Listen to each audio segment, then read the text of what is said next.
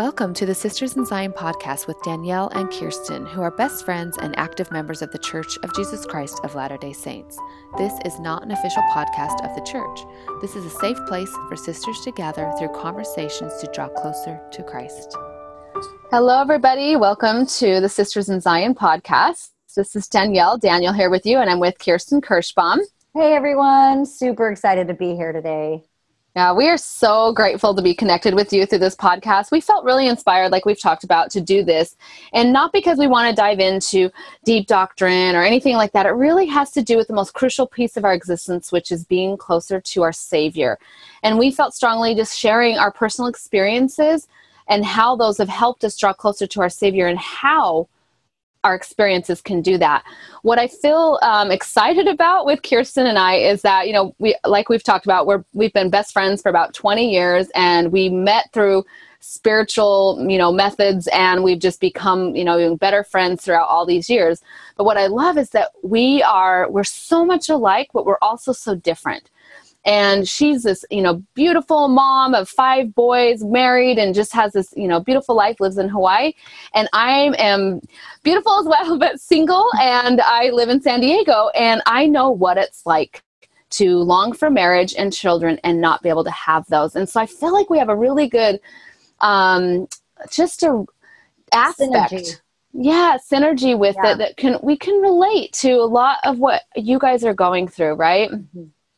Absolutely. Yeah. We both bring a unique perspective, and it's one that I feel like really serves our friendship, and it serves all the people who, listen to us, right? We kind of have very different views on things, but we're anchored with our relationship with our Savior.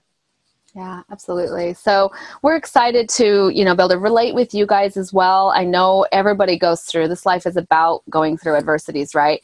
And drawing closer to the Savior is the only way I've been able to get through the adversities in my life. So I want to share a little bit so you can get to know me and be a little vulnerable as well and get to know my background. I'm just going to go and do little bits of aspects of it anyway. But I grew up, we lived in LA when I was a little girl, and then moved to Salt Lake. And then I moved back to California about 20 years ago. And that's when I met Kirsten, obviously. And I've been in San Diego for a long time. But before I moved back to California, I actually went to Dixie College. And my whole life, I pretty much grew up mostly inactive, just not really knowing much and just kind of going with the flow with high school. I did go to seminary because I felt good there, but I didn't really feel like I wouldn't go to church. I wasn't very active. And it was my second year at Dixie College. It's a 2-year school at the time. It was my second year, and I felt lost. Like I just felt so purposeless. It was really a sad time in my life, even though things were going great. My friends, we were going to parties, there were hot guys there. It felt so meaningless to me. And one day I remember very distinctly, I was kneeling down at my bed at college and crying. And I was kind of praying, but I guess I didn't really pray at the time, but I was just felt like sad. And a thought came to my mind that said, get your scriptures out. And for some reason, I had them down with me. And I went to my closet, grabbed them out, and I don't even remember still to this day what I read, but I do know that I opened up the Book of Mormon. I started reading it. It has such a power to it. I didn't even know what I read. There wasn't a message necessarily, but it was how I felt. And it's what brought me back to the church. And a year later, I served a mission. I know Kirsten's had similar experiences with, just the Book of Mormon and the power that it can have of drawing you closer to the Savior. Absolutely. I think we've all had, right? Those moments that kind of anchor us back. And even when we don't feel like we know exactly why. I mean, I talked about before about even paying my tithing, not even really knowing why, or literally thinking, well, at least I can give him some money. You know what I mean? And so for you, it's like, there's so many little tiny baby steps that seem insignificant, right? And you're like, well, I guess I could open up this Book of Mormon that I learned about in seminary. Like there's so many layers, right, that you can draw from, and you just kind of pick those little things out that kind of anchor you back into your life's path. Yeah, that's a great way to put it. Thanks for sharing that. Yeah, and that's really what it did for me. Anchored me back. I decided to serve a mission. And I ended up serving my mission in Chile, in Concepcion, so southern Chile. At the time, it was one mission, and it was just the best experience. And that really anchored me in loving the scriptures, understanding a little bit more about my Savior. I would say I was still pretty new at believing in the reality of him. And that's come through other challenges I've had in my life. But I loved my mission. So after my mission, I'm like, 22? I'm like, all right, I'm going to get married, right? Just like everybody else. That's the pattern. Right. Everybody else is doing it, right? So, and I wanted to get married, and I, of course, wanted to have children. I was dating and a little hesitant, a little nervous about dating. But, 23 came, 24 came, 25 came. I'm like, okay, well, I'll get married before 30. And so I wasn't really stressed about it. And I didn't get married before 30. I had 2 different guys that I dated pretty seriously that were close to marriage, but it didn't end up happening. And I'm going to share with you guys at the moment of this podcast, I'm actually 42 and still single. And it's been a rough journey in certain ways, because I know that we're going to talk a little bit about Satan tonight. He loves to use whatever your maybe your difference is, right? Your difference in society. And the difference for me was I'm the oldest of 6 kids. There's 6 of us siblings. I'm the oldest. And all of them are married with kids but me. And so he's like, ooh, let's get on this then. We can make her feel like crap, And I had to really go through a battle with that. And so I'm going to share a little bit about how being single and not alone is the actual truth, and not how you're not alone just because you're single. Absolutely. Danielle, we've been friends for a long time, and you've seen me, get married, and you were at my wedding, and my parents were thanking you at my wedding that you were a huge part of me actually getting to the temple and getting married. And, I think your point to the concept of being alone is actually unrelated to whether you're married. I think that you can be married and still feel alone, right? Although you are not alone. You can have a bunch of kids like me and still feel alone, and sometimes actually want to be alone from those children. But it's a state of mind, and it's about your relationship with your Savior. And the truth is that you're not ever alone, right? You don't ever leave. You shared with me recently a very cool experience, and I'm sure you can talk about that at some point, where you were, really in deep prayer with our Father in heaven and with the Savior, and you kind of being like, okay, well, I'm going to go now. And just feeling like both of our Savior and our Father in heaven going, well, where are you going? No, you're not actually going. Like, we're still here, So this concept of never being alone is so, so important. I know you've got some great insights on that. So yeah, it's so true. And I want to share a main, kind of the path that I took in learning this, to give others insight and just opening ourselves to be closer to our Savior. That's really what it's about, because that's what saved me, right? Our Savior. And so my first several years of being single and not married, no boyfriend bringing home, I'd have, all my grandmas, when are you going to get married? When do you have a boyfriend yet? Are you dating? All the grandparents asking. I'm sure you guys get sick of the question too, or like, are you just too picky? I've heard it all. What's wrong with you? Oh, and I'm like, actually I had one guy at the temple say that, what's wrong with you? And I'm like, oh, so when you were 19 and married, there was nothing wrong with you. That's what I said back. Right. I mean, nicely, but everybody means well. I know they just don't understand sometimes. And so they're just like, huh? You're like, what's up? So the first, I want to share the holidays, because I actually been, happy and single and doing really well for myself, finishing my doctorate, being very successful in my business. But it was always the holidays in the very beginning that every year would go by, would get harder and harder. And I remember going home, seeing all my siblings, their kids, and just feeling, again, just like so out of place, that no one understands, alone, and just that I was so different and just felt so empty, and just all these emotions. And it sucked, honestly. Yeah. And I allowed those emotions to just take control of me. So you know what I started doing? was instead of going home for Christmas and Thanksgiving, I would travel. I would just tell my family, I'm going to be here, I'm going to be here. And I distracted myself. And I had a great time. I was in Paris, I just, wherever I could go and just go distract myself. And I had a good time, but the holiday day would come and I would just kind of glaze over, it doesn't matter. I'm going to go see the Eiffel Tower. I would just it was still a distraction. I still wasn't anchoring myself. Wow. So, yeah. So what I realized is several years ago, I realized that I couldn't keep up the distraction. It just wasn't sustainable, right? We do these things and it's not sustainable unless it's anchored in truth. And finally, I started going, I just want to stay home. I'm sick of traveling. I don't want to get another airplane, especially around the holidays. And I just was like, I want to stay home, but I'm going to need help. And so I finally, and this was like my late 30s now, I finally turned to my Savior and I said, I need help. I need to understand, I want to understand how can I feel okay during the holidays? And I want to share a couple insights that came to me that really did anchor me. One of them was that, and this is a quote that I ended up putting it up on my Facebook wall because it helped me so much. And it was this. You can write this down. It was, loneliness is a state of mind, not a situation. And that just helped me go, okay, you're right. And like Kirsten said a second ago, when you're alone, you could be alone and have people around you. It's a state of mind. It's really not a situation.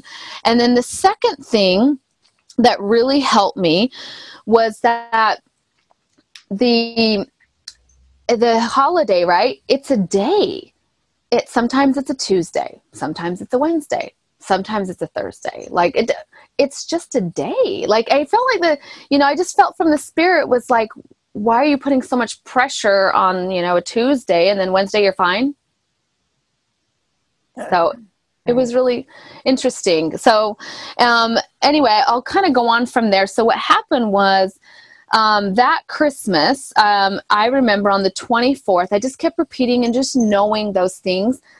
And I decided I'm going to be good. I'm close to my Savior. The holiday, and that was the other thing. The third thing, sorry, it was three things, was I felt like I got insight that the holiday is about the Savior. It's not about gifts. It's not about Christmas trees. It's not about lights. It's not about even being around your family. It's about the Savior. And so that helped me. It doesn't mean it's not a good thing to be around your family. It's not centered in that. It's centered in Him. It's a day that we remember Him, that we as a society chose to remember Him. Yeah. So it helped me just not put so much pressure on myself about it. Yeah. And that day came, and it was the 24th. I remember, Christmas Eve, and I felt great. I was like, I'm so happy. I was so happy and content with my life and with myself. And I'm at the beach. I'm like, whatever. I just felt so good. And I just kept reading. I read the scriptures. I read Luke, by myself. And I had a great day. But it was the evening, something interesting happened that I learned a lot from that I wanted to share with you guys. So that evening, my friend who was in town, she had invited me to her family's for Christmas Eve. And so I was like, yeah, that'd be great. I'll go hang out with your family. And I knew I wasn't going to beat myself up. I wasn't going to sit and feel sorry, for myself being alone. I just felt so centered. So I leave my house. And it was as soon as I left my house, all this darkness set in. And I'm driving in my neighborhood, and I just felt all of a sudden so lonely and purposeless and just worthless. It was crazy. And I was allowing these thoughts to take root in me. And I remember so clearly being at the stop sign by my house to turn onto the main road. And before I turned, I just said a prayer. I'm like, please, I don't want to sink into this. And I just kept repeating, because loneliness is a state of mind, not a situation. The holidays about my Savior and having a relationship. I just want to be close to Him. And I just begged and prayed. And within about 10 minutes, that icky, dark feeling left me. And I felt completely close to my Savior again and centered. It was incredible. And, I kind of imagine the Satan and his little legions, right? They're December 1st rolls around and he says, all right, you guys, this is our month. we have to do our worst. And especially you've got 2 days. 2 days, you have to make everybody feel as worthless as they can. I don't care about their situation. You just pluck at their weaknesses on those 2 days, right? Don't you think he uses that? Oh my gosh, I'm thinking so many things right now. I'm thinking not only about, being single, but so many families who have lost loved ones and have started to hate the holidays, or, like, just, there's so many situations that apply here. And here's what's really getting to me. I'm imagining you leaving your house, and it's like you have to go through this 10 minutes of darkness. Like, my question is like, well, Heavenly Father could have protected you from that. Like, he could have made them stay away from you for that 10 minutes of darkness. Why didn't he keep them away from you for 10 minutes? Why did you have to go through that 10 minutes of darkness? And how often do so many of us, like, maybe you're in like the 9th minute of darkness, and you're just like done. Like, you can't handle anymore, and that's not to say, judgment, like, oh, you should handle darkness longer, but I'm just saying, like, wow, he allows that to come. It is part of turning back to him and like hanging on and clinging to that. I like, part of me is like, don't let that part come. I hate that part. You know what I mean? Like, no, you were doing so good. Why'd you have to go through that part? But why did you have to go through that part? Well, I think it teaches us the power the Savior has, and that we really do need him to turn. Yeah. And when we turn over, so when I just said a prayer and I just bathed, and all of a sudden I felt back to normal. I was like, oh my gosh, I love you. I was like, it made me just love him so much. And I think I love that you brought up my situation, being single, no, never been married, no kids. It doesn't matter your situation. Satan and those emotions are real. They really tie at you, whether you've lost somebody, a loved one, maybe a child, maybe a husband, your situation. It's just the same. Like I said, they just get together and they're like, these are your 2 days, you guys, do your worst. And they work on you.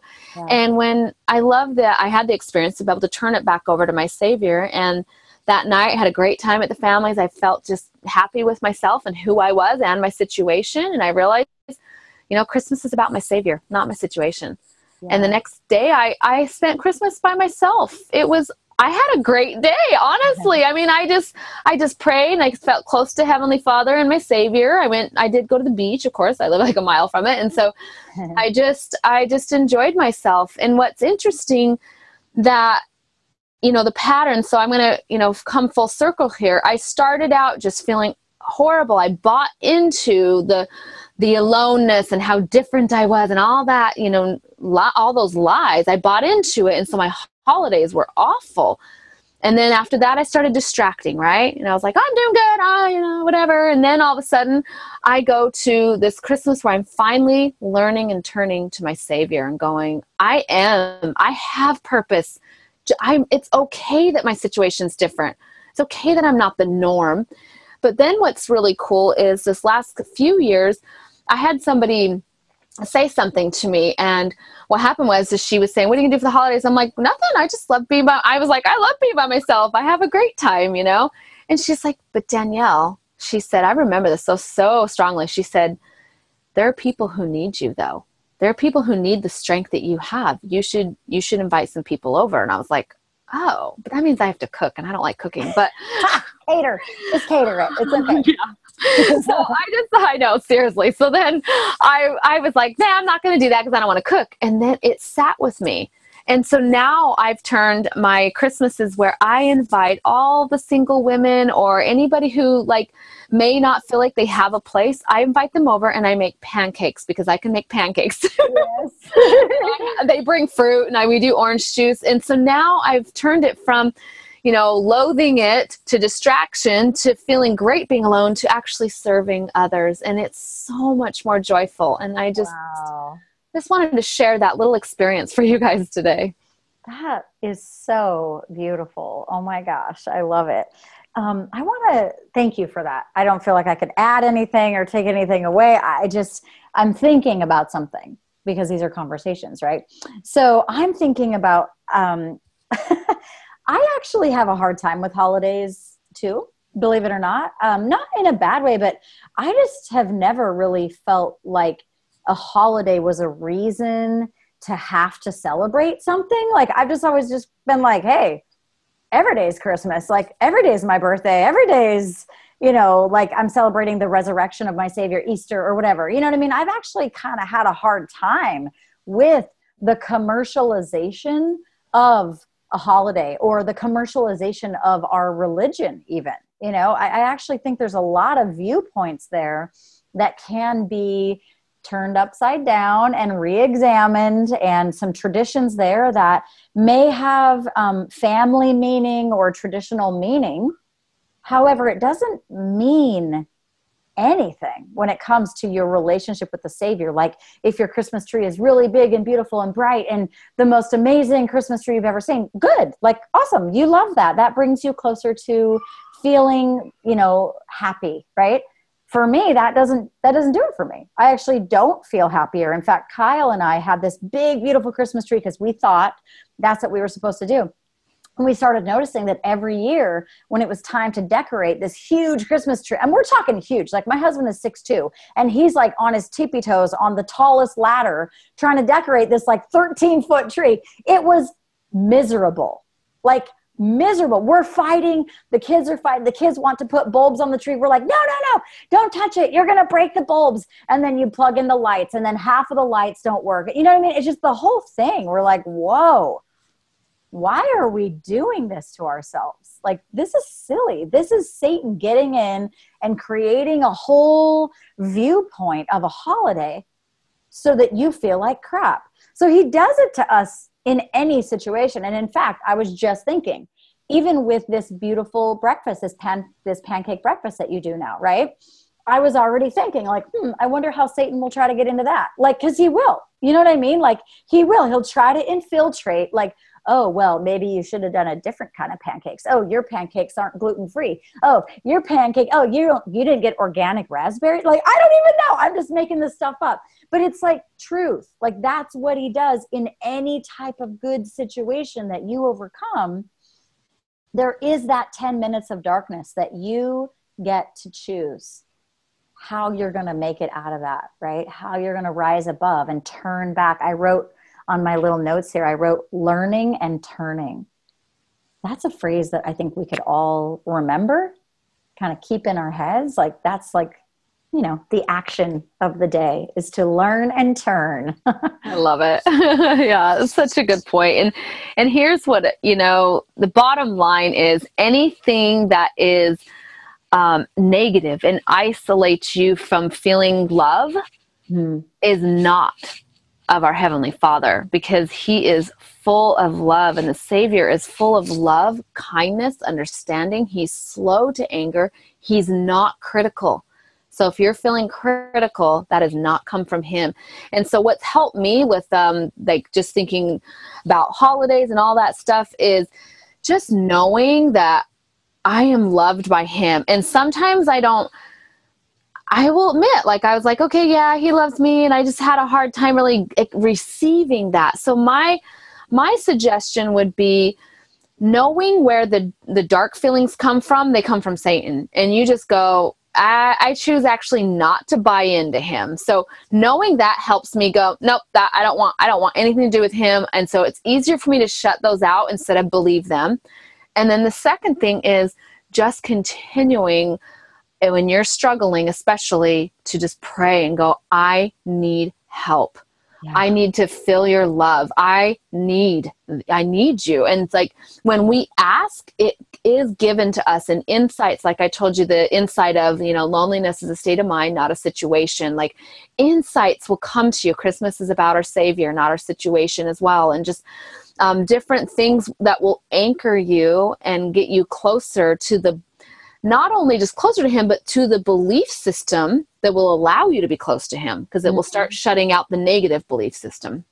Yeah, I like that. I'm thinking about, observing how far you've come, actually, if I do say so, watching how you have evolved and thinking about our listeners and where they may be, right? And imagining yourself like 10 years ago and how you were struggling, or 5 years ago even, or anytime when you're struggling, and really having someone say to you, like, what advice would you give for someone who hasn't already had the revelation that you've had? You know, they haven't already felt that closeness to the Savior to where they can, I feel like once you've had enough of these situations where you learn and turn, it becomes a little easier to learn and turn, right? It becomes a little easier to know, oh, this is my 10 minutes of darkness. I know what this is. I'm going to pray. I'm going to do the steps. I'm going to get out of it. Because when you're in it, you almost even like, you want to be in it.